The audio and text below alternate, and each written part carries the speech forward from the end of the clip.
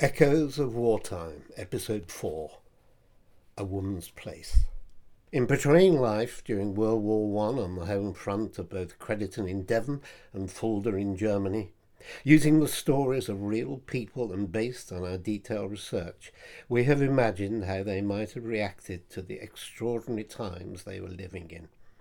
We have assembled the dramatic material using their letters, journals, archived accounts, and interviews with historians in both towns.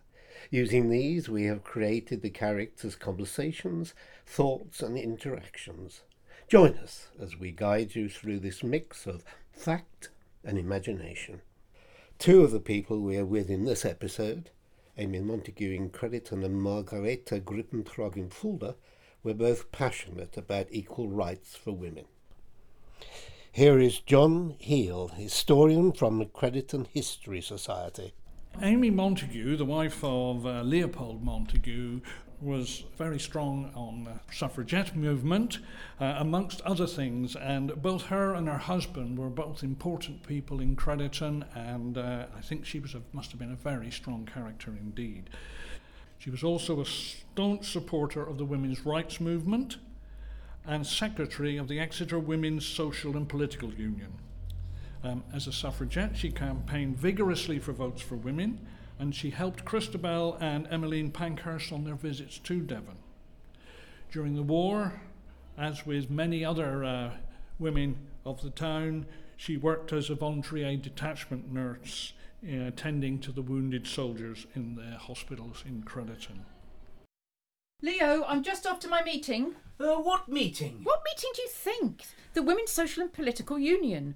I thought we'd all agreed to give that up while the war is on. Oh, for heaven's sake. We agreed to give up the protest while the war is on.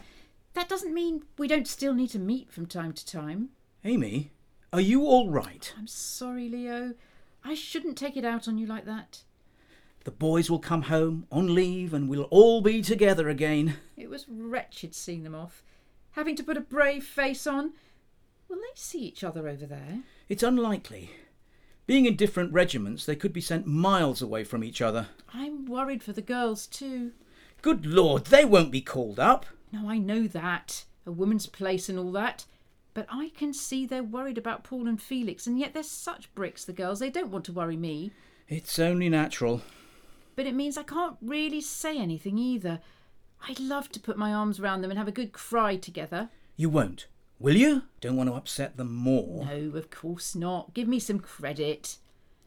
Sorry, you're worried too, I know.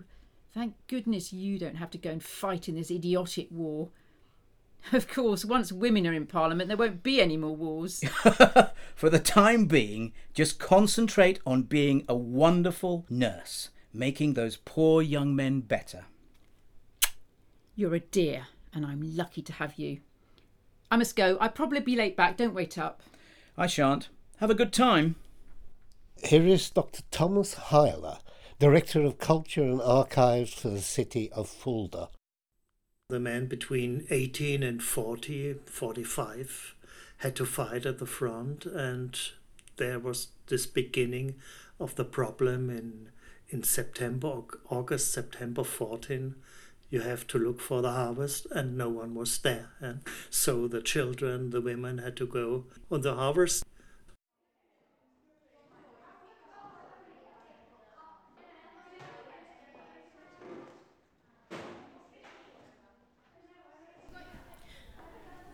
Come on, girls, settle down now. Elsa, put your books away quietly. Hildegard, stop talking and settle down, please. Right, today we are going to learn about the region of Posen. That's this large piece of land here on the map. How many of you know something about Posen? Oh dear, not many of you. We will have to put that right then.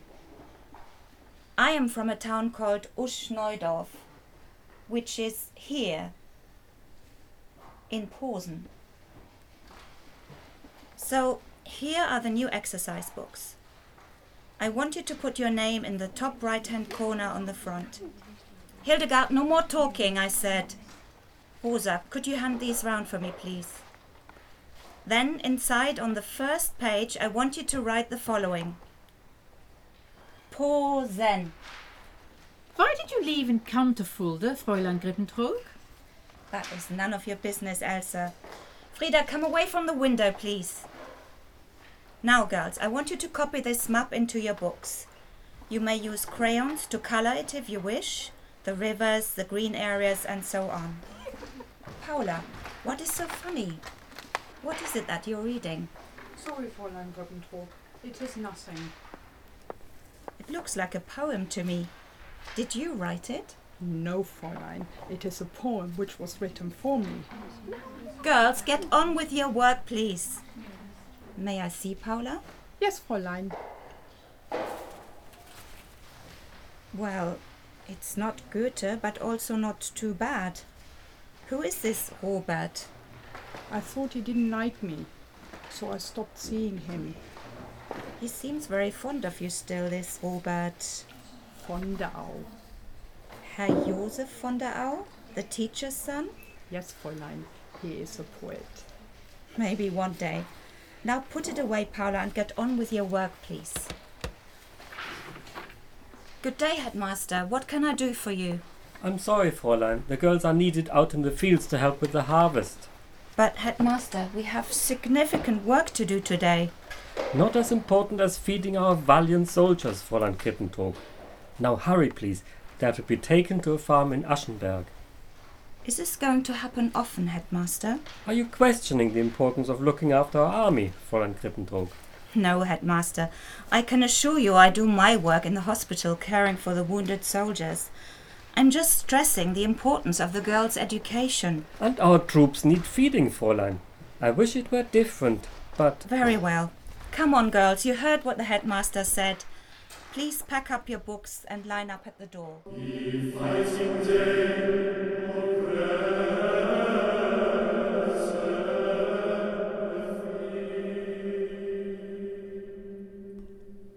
Here is historian John Heel again. There were two hospitals in Crediton, in fact. The first was sited at the Isolation Hospital of the local Union Workhouse. It opened in 1915 with just 22 beds, but as the number of casualties coming back from the front grew, there was talk of extending into one of the wings of the workhouse. But in fact, that never happened. What did happen was a temporary structure was built on the site of the workhouse, and it was erected, in fact, by local farmers who gave the materials and did the work themselves. And that opened in July 1916. In March 1917, a second hospital was opened using the local Liberal Club buildings, which is now, by the way, a Wetherspoons pub. Both hospitals were closed on March 1919, having tended in Crediton to 1,709 inpatients. Excuse me, I'm looking for my wife, Mrs. Amy Montague. She's with the patient in the bed on the left by the window. Thank you. Leo, what are you doing here? May I have a word, Amy? Yes. I'm sorry, Frank. Would you excuse me? What is it, Leo? And he died instantly, by all accounts. He wouldn't have suffered, dearest. Oh, Felix. He was only 20, for God's sake. I really do think you should come home and rest. I can't, Leo. I can't leave these poor men. Frank is in so much pain. Besides, it will help me. Take my mind off the awfulness. Oh, Leo. Damn the men and their war. He's in a better place now. Got to be better than this one. The world, I mean. Hell on earth. Deliver me from the workers of iniquity.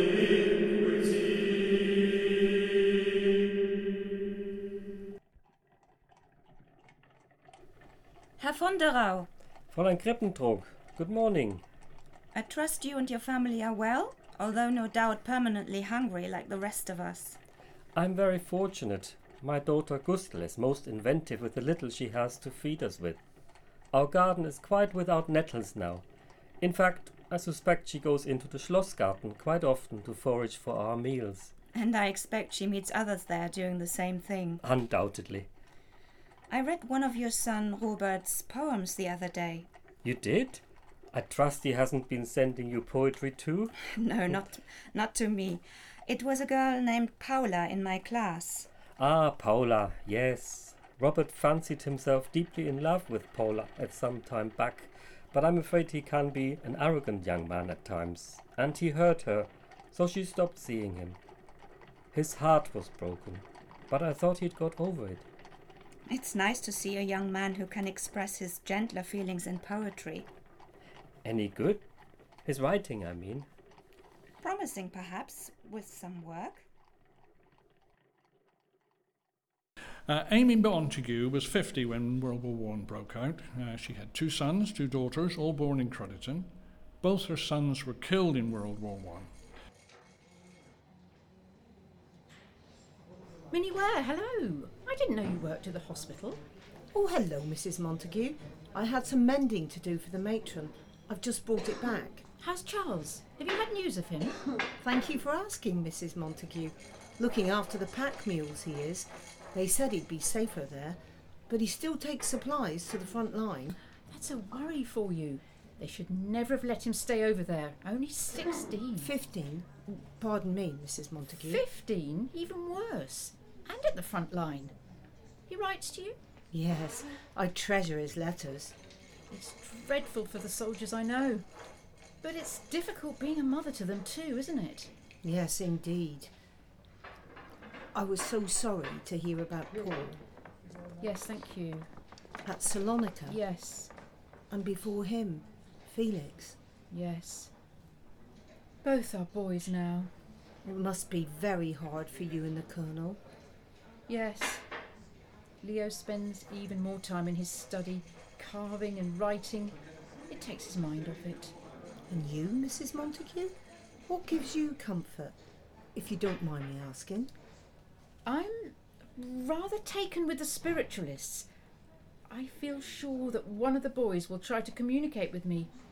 It gives me hope. The spiritualists? I'm sure they are helpful. Many people think so. Yes. Well, I must be getting on. All the very best, Mrs. Montagu. Thank you, Minnie, thank you. And you, Minnie.